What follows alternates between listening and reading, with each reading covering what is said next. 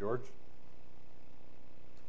Welcome everyone here to Arrowsmith Baptist Church this morning, and I hope and pray that our time together will be pleasing to God. And just before I get started, I'm going to pray again. Lord, I thank you for being with us here today. I thank you, God, for your word, which is powerful and obviously part of your story. It is about you.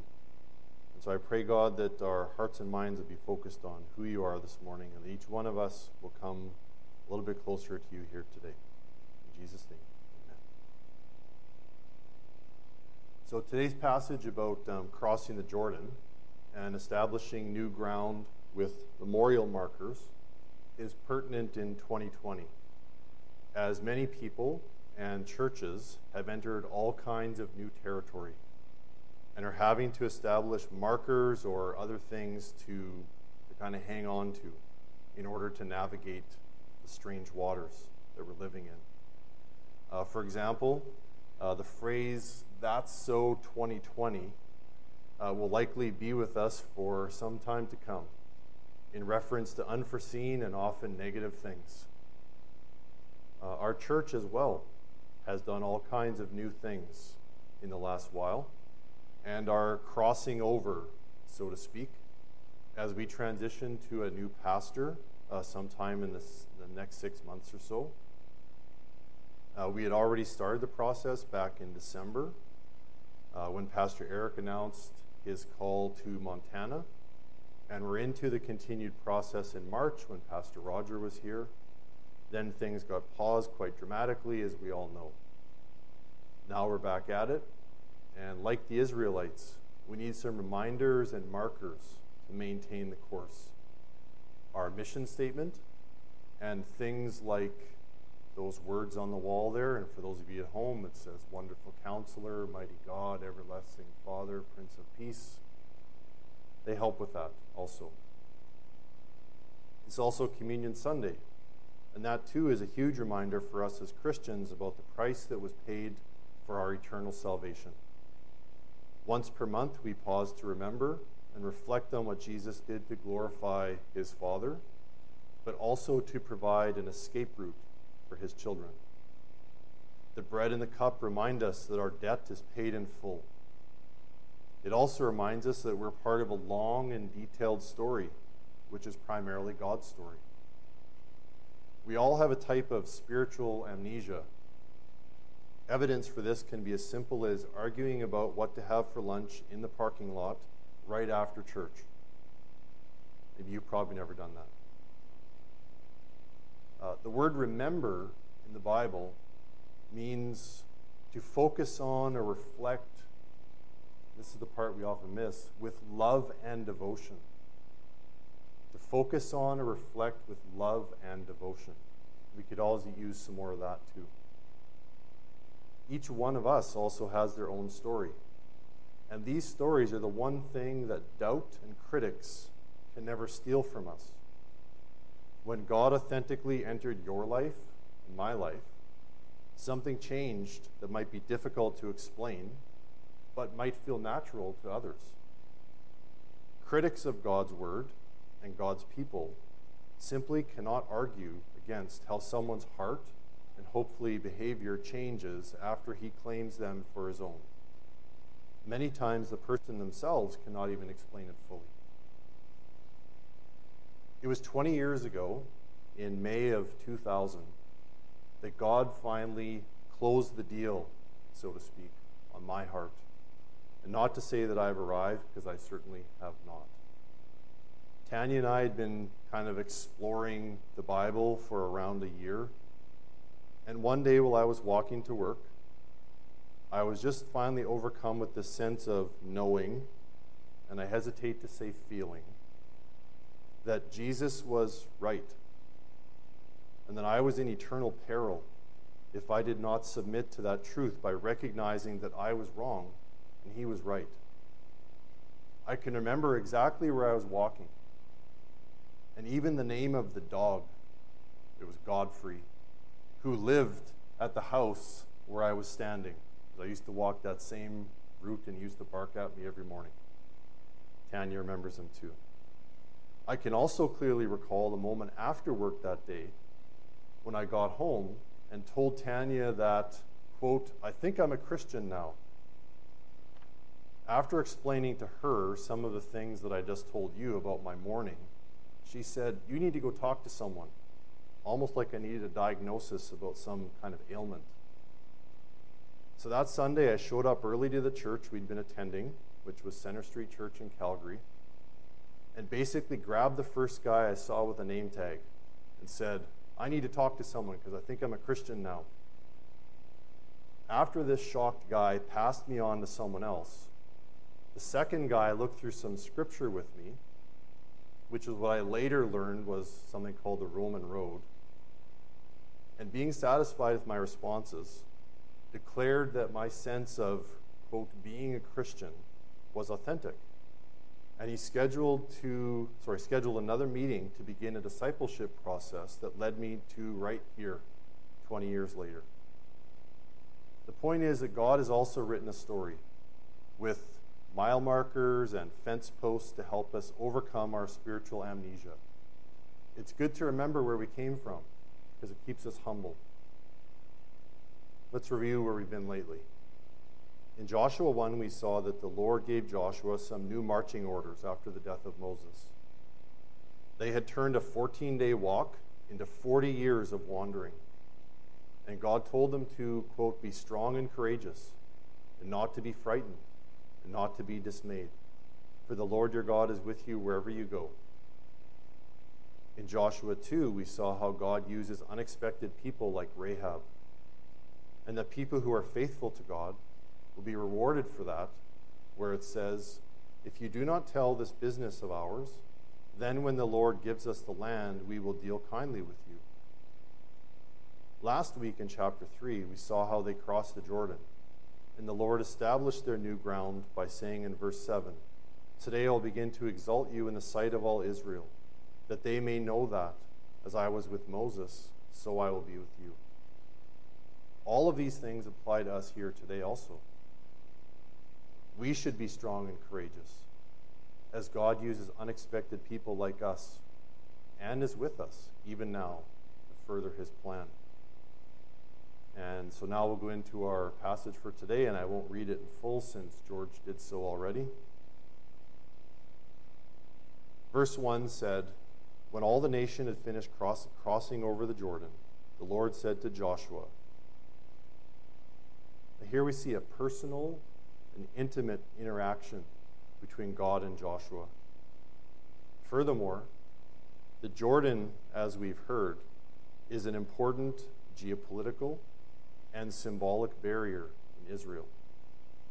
Crossing it was also not easy due to the steep banks and the volume of water. It was quite an accomplishment for them. Many cultures and belief systems and even mythologies also use crossing a river as a symbolic representation of death. And in a way, a new beginning is the death of the old.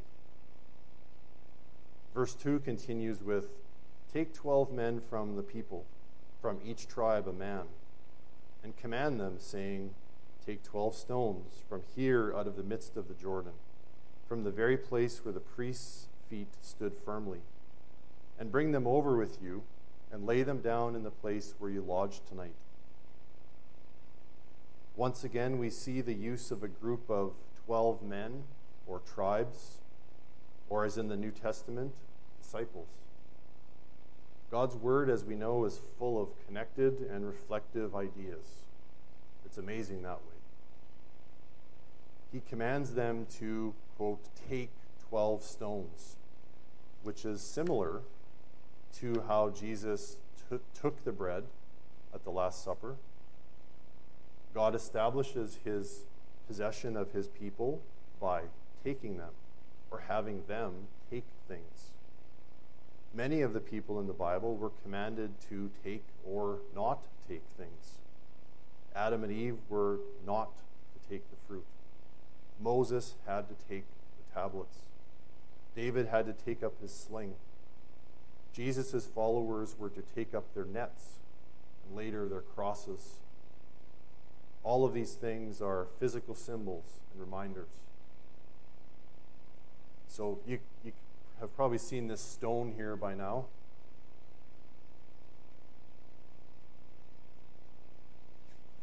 That's from the Rust family homestead in the rural municipality of Stonehenge, which is about 60 miles south of Moose Jaw in Saskatchewan. This stone is from the well that my great-grandfather, Martin Rust, who I never met because he died in 1946. So Martin Rust built a well with stones like that. Apparently he was a devout Baptist. I never knew that. And he built that well on the homestead with his own hands just before World War I. So just over 100 years ago. I took Tanya to the homestead to visit my great-uncle John, so my grandfather's brother, when Sarah was a baby. And we took, with my great-uncle's permission, some of the stones from the dry well as a reminder of where I'd come from. I find it very meaningful to think that my roots in Canada and Saskatchewan were established by a man that fled religious persecution in Europe in the late 1800s and took up new land in Canada to create new opportunities and safety for his family at that time. Many of us here have similar stories. This stone is just an illustration of people establishing those reminders. In verse 4, we see that Joshua called the 12 men from the people of Israel, whom he had appointed, a man from each tribe. Joshua showed obedience to God by quickly doing what the Lord instructed him to do. And sometimes our obedience needs to be hasty. Then in verse 5, Joshua said to them, "Pass on before the ark of the Lord your God into the midst of the Jordan, and take up each of you a stone upon his shoulder, according to the number of the tribes of the people of Israel." As we heard last week, the ark contained manna, the 10 Commandments, and the staff of Aaron. Now, the very first time I heard of the Ark of the Covenant was, of course, back in 1981 when the all-time classic movie Raiders of the Lost Ark was released. I would not say that I knew very much about the historical or spiritual origins of the Lost Ark before that time. But I can certainly recall leaving the theater having been blown away by that cinematic experience. And Andrew, the continued roguishness of Harrison Ford and Han Solo and Indiana Jones, of course. After seeing the tremendous power of the ark, I also recall, obviously more importantly, thinking that if such an ark existed and had the kind of power displayed in the movie, that it was in fact an incredible manifestation of God's power. I certainly had no idea at that time that 39 years later I'd be here doing this. But now I can say that God establishes his paths and ways in our hearts, often a long time before he enacts his actual plan. I watched that movie hundreds of times prior to my previously mentioned sidewalk conversion. And I sort of began to realize at age 30 how God works in the lives of his people, even when they don't know it. This week I also kind of was reminded that the word for ark in Joshua for the Ark of the Covenant is the same word in relation to Noah's Ark. And it's amazing that both of them are a vessel for carrying or accompanying God's people over dangerous waters. Verse 6 continues on with, "That this may be a sign among you. When your children ask in time to come, 'What do these stones mean to you?' Then you shall tell them that the waters of the Jordan were cut off before the ark of the covenant of the Lord. When it passed over the Jordan, the waters of the Jordan were cut off. So these stones shall be to the people of Israel a memorial forever." As we've seen, God's story is long and involved and requires reminders. We may not have actual stones, nor may we see the Red Sea or the Jordan parted, but we certainly can see the miraculous conversion of people we know or read about. And our legacy will pass on, either closer to God's plan or further away.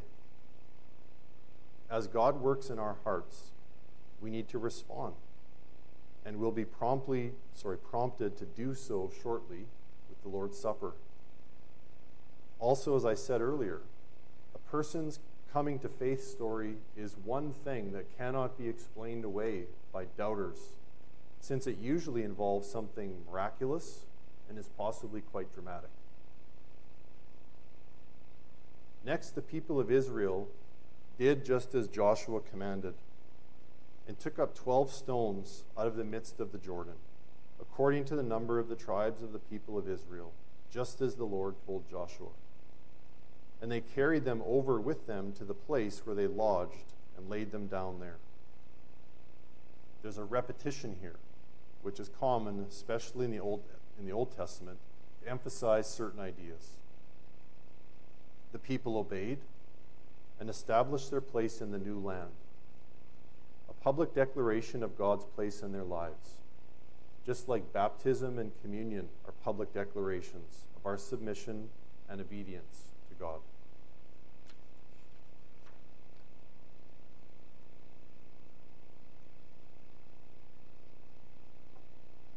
Verse 9 says, Joshua set up 12 stones in the midst of the Jordan, in the place where the feet of the priests bearing the Ark of the Covenant had stood, and they are there to this day. The phrase "to this day" obviously does not necessarily mean until August 2nd, 2020, but instead intends the idea of a long-lasting reminder of what God did for his people, or a person. For example, John Newton's song Amazing Grace was written as a personal repentance of his slave trading background. But we today are still vile wretches in need of the same saving grace, despite not being slave traders, obviously. Verse 10 states that the priests bearing the ark stood in the midst of the Jordan until everything was finished that the Lord commanded Joshua to tell the people, according to all that Moses had commanded Joshua. The people passed over in haste. God's timing is at work here, as is the people's obedience to his commands via Joshua. We see them pass over in haste too. Again, sometimes we need to go for it and do what he's prompting us to do. In verse 11, when the people had finished passing over, the ark of the Lord and the priests passed over before the people. You see here, the leaders stay in place and in danger of the potential rushing waters. Then once the people cross, they go too. Jesus went before us and then paved the path for us to follow. Then he returned to ascend to heaven, fully defeating death for his children. That way we too can cross the Jordan twice. Once in this life when we're justified, then at the end when we're fully sanctified upon our physical death. Next, the sons of Reuben and the sons of Gad and the half-tribe of Manasseh passed over, armed before the people of Israel, as Moses had told them. About 40,000 ready for war passed over before the Lord for battle to the plains of Jericho. Reuben and Gad and Manasseh were not exactly the poster children of faithfulness, and they should have listened to the reminders of the stones a little better, as their stories became largely lost later on. They did prepare for war, as we should be ready for persecution today. I also always wonder about the numbers we see in the Bible, like 40,000. I think, how did they count them? It's not a deal breaker in any way, but things like that do add to the mysterious part of God's Word. It's our fallen nature that demands logic and answers about the wrong things. In context, the number, whether 38,000 or 40,000 or 42,587, doesn't really matter. What does matter is that they were obedient, and we must be obedient. Sometimes if we would just listen better or even faster, at least some of our problems would perhaps diminish. Verse 14 continues, "On that day the Lord exalted Joshua in the sight of all Israel, and they stood in awe of him, just as they had stood in awe of Moses all the days of his life." Being exalted by God is quite an amazing thing in this life. And Joshua's obedience should continue to be inspirational. The crossing of the Jordan was a joyous culmination of a long time of wandering. We all need to be leaders in our various circles of influence so that we can be part of God's plan to lead his people to their new land. Verse 15, the Lord said to Joshua, "Command the priests bearing the ark of the testimony to come up out of the Jordan." The Lord continues his intimate and personal connection to Joshua with new commands, as well as the continued focus on the evidence of God's story and testimony in their lives. Then Joshua commanded the priests, "Come up out of the Jordan." And when the priests bearing the ark of the covenant of the Lord came up from the midst of the Jordan, and the soles of the priests' feet were lifted up on high ground, the waters of the Jordan returned to their place and overflowed all its banks as before. Joshua passes along what was told to him, and after they are safely across, the waters return, making the place dangerous once again. If Jesus had not gone before us and paid the price, we would be unable to cross over in this life or the next. Our works are befouled and confused with improper motivations, even if only internal. Jesus' defeat of death itself on the cross is man's only hope or chance for eternity with God in heaven.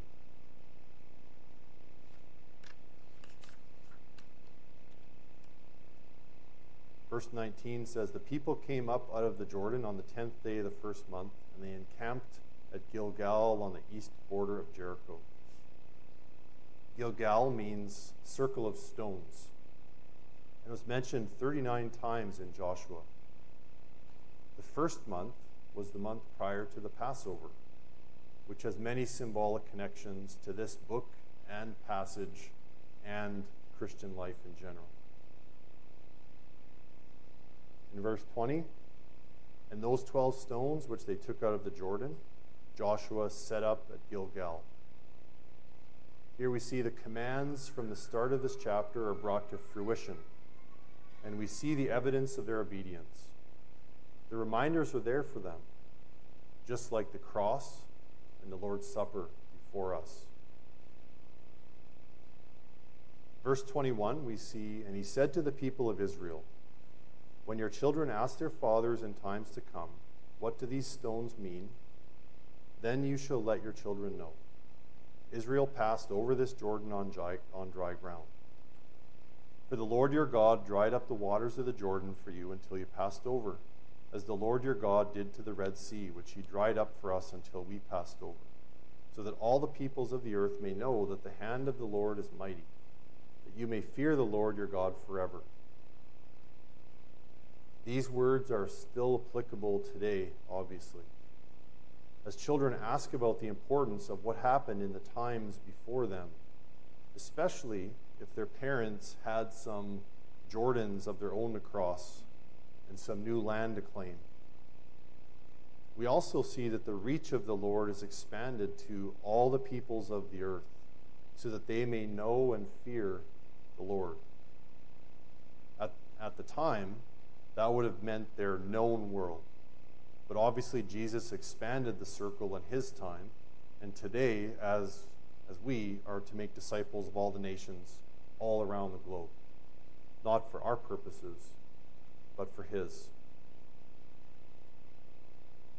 So, to kind of wrap it up, hold this up. This is a custom-made hot dog stick. The metal isn't important. The handle, though, was built by my great-uncle John, who lived on the Rust homestead for all 99 years of his life. The handle is made from something called Caragana wood, which is a windrow that they planted on the prairies in particular. And so there was a large windrow of Caragana planted by my great-grandfather, Martin Rust, that I referred to. And my great-uncle John took some of that wood and made handles for his custom-made hot dog sticks. Those bushes were also planted back around World War I at the same time that he used these stones to make that well. I have 6 of those hot dog sticks, and they remind me of where I came from in an earthly sense. Like the Israelites, I think we like and need reminders of where we've come from. Let us always remember with love and fondness what God has done in our lives, and let that propel us forward to be in His will going ahead. Let's pray. Lord, I thank you for your word. I thank you, God, for the chance to hear from you today.